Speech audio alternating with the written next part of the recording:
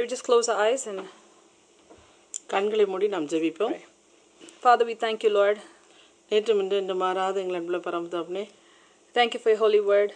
புது பரிசுத்த வேதாகம வார்த்தைகளுக்காக நாங்கள் நன்றி சொல்கிறோம் ஐயா. Lord, we pray that you break your word and feed us, O Lord. புது வார்த்தையை பிட்டு எங்களை நீர் போஷிக்க வேண்டுமாய் நாங்கள் ஜெபிக்கிறோம்.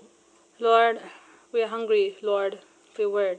உடைய வார்த்தைக்காக நாங்கள் தாகமுள்ளவர்களாய் நாங்கள் வந்திருக்கோம் ஆண்டவரே. Lord, we need your word. உமது வார்த்தை எங்களுக்கு தேவை ஆண்டவரே. We need your word to nourish us. எங்களுடைய ஆத்துமா புஷ்டி அடையத்தக்கதாக உமது வார்த்தை எங்களுக்கு வேண்டும் ஆண்டவரே. So we pray, Lord, that you will bless us tonight with your word. உமது வார்த்தையின் மூலமாக எங்களை நீர் நிறைக்க வேண்டுமாய் இந்த இரவிலே நாங்கள் ஜெபிக்கிறோம். One more time, Lord, whichever direction you want us to grow, whichever way you want to prune us, Jesus, we yield ourselves to your working. எந்த வழியிலே நாங்கள் நடக்க வேண்டும், எவைகளெல்லாம் நீர் பிடுங்கி போட வேண்டுமோ, கிளை நறுக்கி களை பிடுங்கி எங்களை சுத்தப்படுத்த வேண்டுமாய் நாங்கள் ஜெபிக்கிறோம். We commit ourselves into your hands. கர்த்தருடைய கரத்திலே நாங்கள் ஒப்பு கொடுக்கிறோம். In Jesus' name we pray. இயேசுவின் நாமத்தில் ஜெபிக்கிறோம் பிதாவே. Amen. Amen. As we all know that we are entering into a period where we all remember, or most of the people in the world remember, the birth of our Lord Jesus Christ.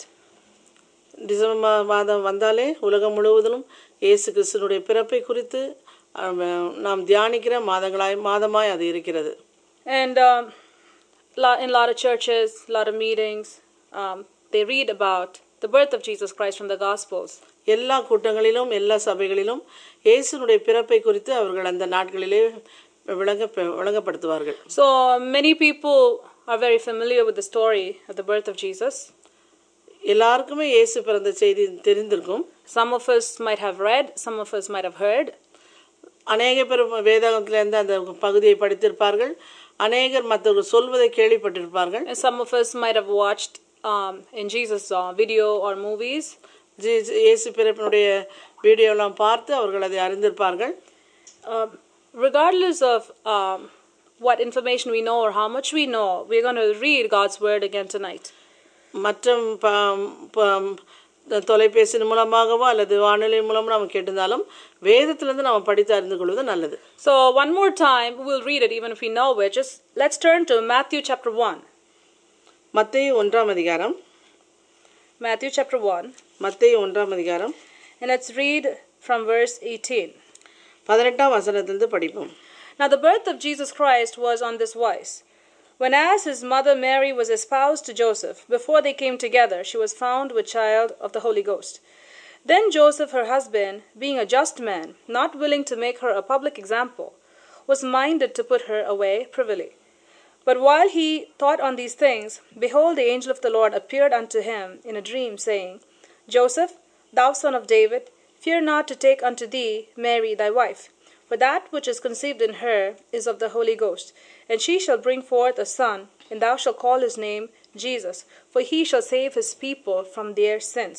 Now all this was done, that it might be fulfilled, which was spoken of the Lord by the prophet, saying, Behold, a virgin shall be with child, and shall bring forth a son, and they shall call his name Emmanuel, which, being interpreted, is God with us.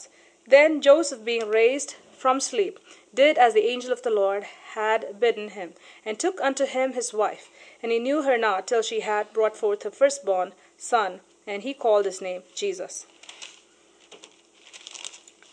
மத்தேயு 1ஆம் அதிகாரம் 18ஆம் வசனத்திலிருந்து கடைசி வசனம் வரை. இயேசு கிறிஸ்துவினுடைய ஜனனத்தின் விவரமாவது, அவருடைய தாயாகிய மரியாள் யோசேப்புக்கு நியமிக்கப்பட்டிருக்கையில் அவர்கள் கூடி வரும் முன்னே அவள் பரிசுத்த ஆவியினாலே கர்ப்பவதியானாள் என்று காணப்பட்டது. அவள் புருஷனாகிய யோசேப்பு நீதிமானாய் இருந்து அவளை அவமானப்படுத்த மனதில்லாமல் இரகசியமாய் அவளை தள்ளிவிட யோசனையாயிருந்தான். அவன் இப்படி சிந்தித்து கொண்டிருக்கையில் கர்த்தருடைய தூதன் சொப்பனத்தில் அவனுக்கு காணப்பட்டு, தாவீதின் குமாரனாகிய யோசேப்பே, உன் மனைவியாகிய மரியாளை சேர்த்து கொள்ள ஐயப்படாதே. அவளிடத்தில் உற்பத்தியாயிருக்கிறது பரிசுத்த ஆவினால் உண்டானது. அவள் ஒரு குமாரனை பெறுவாள். அவருக்கு இயேசு என்று பெயரிடுவாயாக. ஏனெனில் அவர் தமது ஜனங்களின் பாவங்களை நீக்கி அவர்களை ரட்சிப்பார் என்றார். தீர்க்கதரிசியின் மூலமாய் கர்த்தராலே உரைக்கப்பட்டது நிறைவேறும்படி இதெல்லாம் நடந்தது. அவன், இதோ ஒரு கன்னிகை கர்ப்பவதியாகி ஒரு குமாரனை பெறுவாள். அவருக்கு இம்மானுவேல் என்று பெயரிடுவார்கள் என்று சொன்னான். இம்மானுவேல் என்பதற்கு தேவன் நம்மோடு இருக்கிறார் என்ற அர்த்தமாம். யோசேப்பு நித்திரை தெளிந்து எழுந்து கர்த்தருடைய தூதன் தனக்கு கட்டளையிட்டபடியே தன் மனைவியை சேர்த்து கொண்டு அவள் தன் முதற்பேரான குமாரனை பெருமளவும் அவளை அறியாதிருந்து அவருக்கு இயேசு என்று பெயரிட்டான். Amen. Amen. Now we see in Matthew chapter 1, when we read from verse 18 onwards, it primarily writes about Joseph. மத்தேயு 1:18 நம்ம படித்தது முக்கியமாக யோசேப்பை குறித்து அங்கே போடப்பட்டிருக்கிறது. We don't see the revelation that Mary got or how the angel came over here. தேவதூதன் வந்து மரியாளுக்கு சொன்னதெல்லாம் இதில் காணப்படவில்லை. We see about how God dealt with Joseph. எப்படி தேவன் யோசேப்போடு இடைப்பட்டார் என்பதை குறித்து நாம் பார்க்கிறோம். And we need to also remember that Matthew is the first book that God, in all his wisdom, put it as the first book of the New Testament. மத்தேயு சுவிசேஷம் என்பது புதிய ஏற்பாட்டிலே அது முதலாவது புத்தகமாக அமைந்துள்ளது. And God inserted the life of Joseph in Matthew chapter 1 for the whole world to read. உலகம் முழுவதில் இருக்க எல்லா மக்களும் மத்தேயு புத்தகத்தை வாசிக்கும் பொழுது யோசேப்பை குறித்து அறிந்து கொள்வார்கள். And a lot of times many of us miss something very important even though we read Matthew chapter 1. அநேக தடவை நாம் மத்தேயு சுவிசேஷத்தை அறிந்திருந்தாலும் சில நேரங்களே சில காரியங்களை நாம் விட்டு விடுகிறோம். And that is something that we're going to focus on tonight. அந்த காரியத்தை குறித்து இன்று இரவு நாம் பார்க்க போகிறோம். Joseph was a righteous man. யோசேப்பு நீதிமானாய் இருந்தான். Now we've all heard messages on how Joseph was a righteous man. எப்படி நாம் யோசேப்பு நீதிமானாய் இருந்தான் என்று நம்ம பார்க்க போகிறோம். And sometimes if we don't know the Bible, some people can mistake this Joseph for the Old Testament Joseph also. சரியாக வேதாகமத்தை படிக்காதவர்கள் இந்த யோசேப்பும் பழைய ஏற்பாட்டில் இருக்க யோசேப்பையும் சேர்த்து விடுவார்கள். So we need to know that this Joseph is not the Joseph that's mentioned in the Old Testament. இந்த யோசேப்பு பழைய ஏற்பாட்டில் குறிக்கப்பட்ட யோசேப்பு இல்லை என்பதை நாம் திட்டமாக அறிந்து கொள்ள வேண்டும். But both Josephs were righteous. ரெண்டு யோசேப்புமே கர்த்தருக்கு பயந்தவர்கள். But this Joseph happens to be the Joseph who actually took care of Jesus when he was born. இந்த யோசேப்பு இயேசு பிறந்த கர்ப்பத்தில் உற்பத்தியான முதற்கொண்டு அவனை இயேசுவை குறித்து எல்லாம் சொல்லி மிகவும் அதை குறித்து கவனமுள்ளவனாய் இருக்கிறான். So the instruction came to Joseph because he was a caretaker of the Lord Jesus Christ when he was a baby. இயேசு கர்ப்பத்தில் உற்பத்தியானது முதற்கொண்டு அவன் எப்படியாக அந்த பிள்ளை பிறக்கும் எல்லாம் எப்படியாக பாதுகாக்க வேண்டும் என்று சொல்லி ஆண்டவர் அவனுக்கு குறிப்பாக அவனை சொல்லியிருந்தார். So God made sure that he picked or he handpicked even the caretaker of Jesus Christ to be a righteous person. இயேசுவை கவனமாக வளர்க்க வேண்டும், கவனமாக பெற்றெடுக்க வேண்டும் என்று சொல்லி குறிப்பாக அவன் மிகவும் பொறுப்புள்ளவனாக இருந்தபடியால் அவனுக்கு அந்த பொறுப்பை தேவன் ஒப்பு கொடுத்தார். So both Mary and Joseph, when we read closely at their lives, that both of them feared the Lord and were righteous before the Lord. மரியாளும் யோசேப்பும் ரெண்டு பேருமே நாம் வேதத்தில் பார்க்கும் பொழுது ரெண்டு பேருமே கர்த்தருக்கு பயந்தவர்களாக வாழ்ந்தார்கள். Now Joseph, even though he was a righteous person, he was about to miss something very important in his life. யோசேப்பு நீதிமானா இருந்த போதும் அவனுடைய வாழ்க்கையிலே ஏதோ ஒரு காரியத்தை அவன் தவற விட்டவனாய் காணப்படுகிறான். Here he was going to be the caretaker or the earthly father for the Lord Jesus Christ. உலக பிரகாரமான தகப்பனாக யோசேப்பு இங்கே காணப்பட்டு இயேசுவை பெற்றெடுக்கிற விஷயத்தில் அவன் பொறுப்புள்ளவனாக காணப்படுகிறான். And he was given that responsibility or ordained by God even before he knew that. தேவனால் அவன் அதற்காக நியமிக்கப்பட்டவனாய் யோசேப்பு காணப்படுகிறான். But all of a sudden something happens. திடீரென்று ஒரு காரியம் நடக்கிறது. Joseph did not get this news. அந்த செய்தி யோசேப்புக்கு தெரியாது. Mary got the news even before she conceived that she's going to have God in her womb. ஆனால் மரியாளுக்கு தெரியும், தேவதூதன் ஏற்கனவே வந்து சொல்லி உன்னுடைய கர்ப்பத்தில் உற்பத்தியாக போகிறது எல்லாம் சொன்னதுனால மரியாளுக்கு தெரியும். ஆனால் இந்த சங்கதி யோசேப்புக்கு தெரியாது. So all of a sudden Joseph comes to hear this news. திடீரென்று யோசேப்புக்கு ஒரு செய்தி அறிவிக்கப்படுகிறது. That Mary is with the child. மரியாள் கர்ப்பத்திலே பிள்ளையோடு இருக்கிறாள் என்று அவளுக்கு தெரியப்படுகிறது. Now when you look at it on the outside, it looks like something is wrong with Mary. உலக பிரகாரமாக நாம் பார்க்க போனால் அது ஒரு தவறான காரியமாக தோன்றும். So now you see the evidence that she has a baby in her tummy. அவருடைய வயிற்றிலே பிள்ளை இருப்பதை தெரிகிறது. So when we know that, when Joseph knows that, in a human sense, something is wrong with her. Joseph humanly thinks, okay, I'm going to remove her from my life.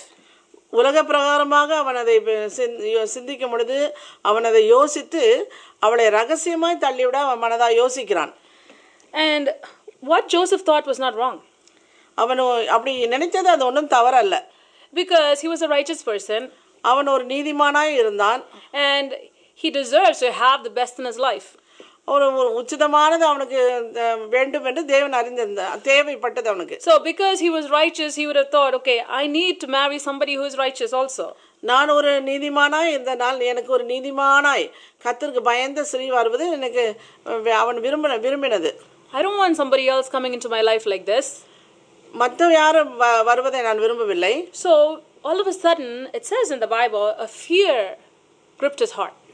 திடீரென்று அவனுக்கு ஒரு பயம் அவன் பிடித்தது. What is happening in my life? என்னுடைய வாழ்க்கையில என்ன நடந்து கொண்டிருக்கிறது? Everything looked nice, everything looked good until he got engaged to her. எனக்கு நிச்சயம் இந்த மகளை நிச்சயம் மனைவியை தெரிந்து கொடுக்கிற வரைக்கும் என்னுடைய வாழ்க்கையில எல்லாம் ஒழுங்குகிறமாய் நன்றாக நடந்து கொண்டே தான் இருந்தது. All of a sudden, everything changes. திடீரென்று எல்லாம் மாறியது. That which looked happy became sorrowful. அவனுக்கு சந்தோஷமா இருந்த காரியம் திடீரென்று பயத்தோடு கூடிய ஒரு துக்கமாய் மாறியது. That which he was looking with great anticipation to right now becomes like a disgust to him. ஒரு பெரிய எதிர்பார்ப்போடு அவனை கல்யாணத்துக்காக நிச்சயம் பண்ணியிருப்பான்.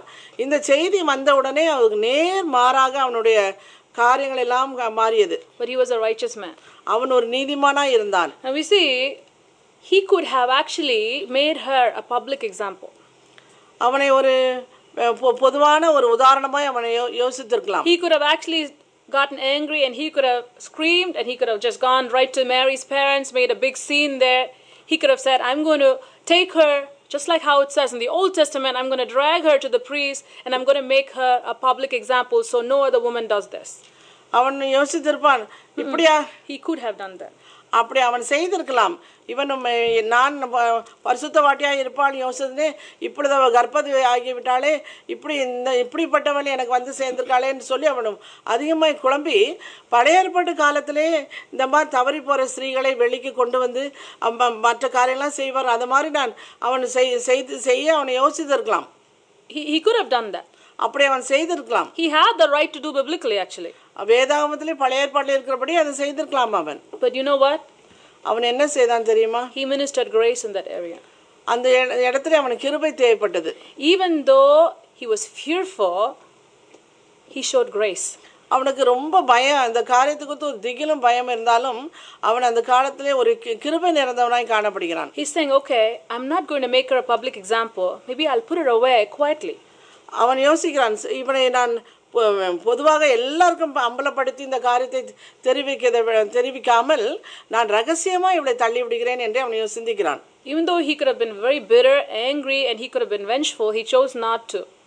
அவன் மிகவும் கோபப்பட்டு வெறுக்கப்பட்டு இந்த மாதிரி இப்படி ஆகிவிட்டதேன்னு அவன் அந்த சூழ்நிலையில் தள்ளப்படும் போதும் he chose not to do that. அவன் அப்படியாக செய்ய அவன் அது கர்த்தருடைய கிருபையினாலே அவன் செய்யாமல் இருந்தான். Even though he lived before Jesus Christ came into this world, he knew how to show grace. அவன் இயேசு பிறக்கும் முன்பதாக அவன் வாழ்ந்தவனாய் இருந்தாலும் அவன் கிருபையின் பிரமாணத்தை அவன் பற்றி கொண்டவனாய் காணப்பட்டான். He showed grace toward Mary. மேரிடத்திலே அவன் கிருபையை காட்டினான். In his heart he was very tender. அவனுடைய மனதிலே ஒரு இரக்கம் நிறைந்த சுபாவம் இருந்தது. And so he is deciding, okay, I'm going to put her away privately. நான் அவளை பொதுவாக வைத்து அவமானப்படுத்தாமல் ரகசியமாய் தள்ளிவிடலாம் என்று அவன் சிந்திக்கிறான். But even with that, we need to take a caution. அப்படி செய்யும் பொழுதும் அவனுக்கு எச்சரிக்கையா இருக்கிறான். And God comes into the scene. அந்த நேரத்திலே தேவன் அங்கே வருகிறார். He sends his angel. ஒரு தேவதூதனை அவனிடத்தில் அனுப்புகிறார். And he speaks to him while he was sleeping. அவன் நித்ரையா இருக்கும் பொழுது அந்த தேவதூதன் அவனோடு பேசுகிறார். He's explaining what's happening with Mary. மேரி இடத்துல என்ன நடக்கிறது, என்ன நடந்து கொண்டிருக்கிறது என்பதை குறித்து திட்டம் தெளிவாய் அந்த தேவதூதன் யோசேப்புக்கு அறிவித்தான். And we see Joseph was not a person who was very hasty. நாம் இங்கே பார்க்கிறோம், யோசேப்பு ரொம்ப கோபப்பட்டு தீவிரமாய் செய்கிற மனுஷனாக இங்கே இல்லை. There's something that the Holy Spirit wants to speak to us tonight. இந்த இரவிலே பரிசுத்த ஆவியானவர் நம்மோடு ஒரு காரியத்தை குறித்து பேச விரும்புகிறார். Many of us, many times when we hear different things, when we see different things, we may say, oh, I have the evidence, I have the proof, they're doing this against me, or they're not being right to me. Immediately, you don't even think whether it is true or not. You don't even wait. But you get so hasty, try to go tell everybody. நமக்கு ஏதாவது ஒரு காரியம் நடந்துவிட்டால் நான் இதை பார்த்தேன், இதை நான் கண்டேன், என்னுடைய கையிலே ப்ரூஃப் இருக்குது, நான் அவங்களை அவமானப்படுத்துவேன், அவங்களை விடமாட்டேன் என்று சொல்லி அப்படியாக பழிவாக துடிக்கிறார்கள். A lot of times people, Christians, even try to use the Bible or some character as an example to support the evil behavior. சில கிறிஸ்தவர்களுக்கு இந்த மாதிரி காரியங்கள் நேரிடும் பொழுது அவர்கள் உடனே வேதாகமத்திலிருந்து ஏதாவது இந்த மாதிரி பகுதி பழிவாங்கிறது இருக்கிறதான்னு பார்த்து அதை தெரிந்து கொண்டு அதை செயல்படுத்த தீவிக்கிறார்கள். But we need to know one thing. நமக்கு ஒன்று தெரிந்து கொள்ள வேண்டும். God is a God who sees all things. தேவன் எல்லாவற்றையும் பார்த்து கொண்டிருக்கிறார் என்பதை நாம் நன்றாக அறிந்து கொள்ள வேண்டும். Here is a big case where everything looks like everything has gone wrong. எல்லாம் பார்க்கிறதுக்கு சரியாக இருக்குது, ஆனால் பார்த்தால் எல்லாம் தவறாக காணப்படுகிறது. And it would have taken 1 second for Joseph to completely miss everything God would have done if he would have been hasty, if he would have just ran, if he would have just shouted, and he would have said, I have got nothing to do with Mary, get out of my life. அவன் உலக பிரகாரமாக யோசித்து ஒரே கூச்சல் குழப்பம் பண்ணி நான் இதை இப்படியாக ஒரு என்னுடைய மனைவியாக இருக்கிறாளே என்று சொல்லி அவளை அப்புறப்படுத்த அவன் ஒரு நிமிஷம் சென்றிருக்கும். If he would have done that, he would have missed the opportunity that God would have had for him. அவன் அப்படி தன்னை கோபப்படுத்தி கொண்டு அப்படியாக அவன் அந்த காரியத்தை செய்திருந்தால் தேவன் அவனுக்காக வைத்திருந்த ஒரு பெரிய காரியத்தை அவன் இழந்திருப்பான். Number 2, he would have falsely accused a woman of God. ரெண்டாவது காரியம், தேவனுடைய மனுஷியை தவறாக அவன் புரிந்து கொண்டவனாய் இருந்திருப்பான். A lot of times we need to know we are humans and our mind is very limited. நாம் நிறைய நேரம் நாம் யோசிக்கிறோம், நான் ஒரு மனுஷி தான், எனக்கு கொஞ்சம் என்னுடைய அறிவு என்னுடைய யோசனை எல்லாம் ஒரு குறிப்பிட்ட அளவில் தான் இருக்குது அப்படின்னு நம்ம யோசிக்கிறோம். We need to have that realization. நமக்கு அப்படி இருக்கிறது என்பதை நாம் உணர்ந்து கொள்வது நல்லது. Because we don't know everything. நமக்கு எல்லாமே எல்லாருக்கும் தெரியும்னு சொல்ல முடியாது. We don't know everything that's happening everywhere. எல்லாம் உலகத்தில் நடக்குது எல்லாம் நமக்கு தெரியும்னு நம்ம யோசிக்க முடியாது. If it was happening somewhere with the people that we know, immediately these days with the telephone they would say, do you know what happened to Mary? Do you know what happened to Mary? Do you know what happened to Mary? It would have gone all over. இந்த காலத்தில் நடைபெற விதமாய் ஒரு செய்தி நாம் கேட்டுவிட்டாலே தொலைபேசி எடுத்து இதை பற்றி தெரியுமா, இப்படி தெரியுமா, இப்படி தெரியுமா, இப்படி தெரியுமா என்று சொல்லி எல்லார்கிட்ட நம்ம ஃபோன் எடுத்து அதை அம்பலப்படுத்தி விடுவோம். And there are other people who would actually give eyes and ears and feet and even life to just that one news and say, oh, I saw Mary with, Andrew over there. I saw Mary over here. I saw Mary. I know Mary is a rotten woman. உடனே மற்றவர்கள் அதுக்கு கண்ணு மூக்கு காதில் எதாவது மாட்டுறதுனா அதையும் மாட்டி எல்லாம் வச்சு சொல்லி நான் அந்த பொண்ணு அங்கே பார்த்தேன், அங்கே அவனோட போனதை பார்த்தேன், இப்படிலாம் கதை சொல்லுவாங்க. We have to be very careful. நாம் மிகவும் கவனமாக இருக்க வேண்டும். We have to be very careful with what we see or with what we hear. நாம் என்ன காதில் கேட்கிறோம், என்ன கண்ணால் பார்க்கிறோம் என்பதை குறித்து மிகவும் கவனமாக இருக்க வேண்டும். Whatever we hear is not always going to be the truth. Whatever we see, even if we see it with our own eyes, may never be 100% true. நாம் காதில் கேட்பதும் நம் கண்ணால் பார்ப்பதும் 100% சரி என்று நாம் சொல்ல முடியாது. Only God sees everything as it is. தேவன் பார்ப்பது ஒன்றுமே சரியாக இருக்கும். When everyone looked externally, Mary looked like she was guilty. எல்லாரும் யோசிக்கிறார்கள் மேரி தவறான ஒரு பொம்பளை அப்படின்னு சொல்லி. But God knows she was a righteous person. ஆனால் தேவன் அவளை ஒரு நீதிமானாக அவளை கண்டார். How did Joseph handle the situation? எப்படி யோசேப்பு இந்த காரியத்தை அவன் பொறுப்பெடுத்து நடத்தினான் என்று பார்ப்போம். With much grace. அவனுக்கு அதிகமான கிருபை தேவைப்பட்டது. In your life and in my life, if we see things happening in a wrong way, things are taking a wrong turn, the first thing you and I need to do is show grace.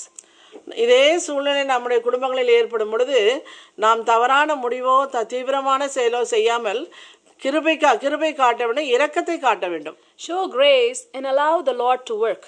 இரக்கத்தை அந்த இடத்துல காண்பித்து தேவனே நீர் கிரியை செய்யும் என்று அவருக்கு விட்டு கொடுக்க வேண்டும். Now I am not talking about children who are living an immoral life and telling the parents to close your eyes to that.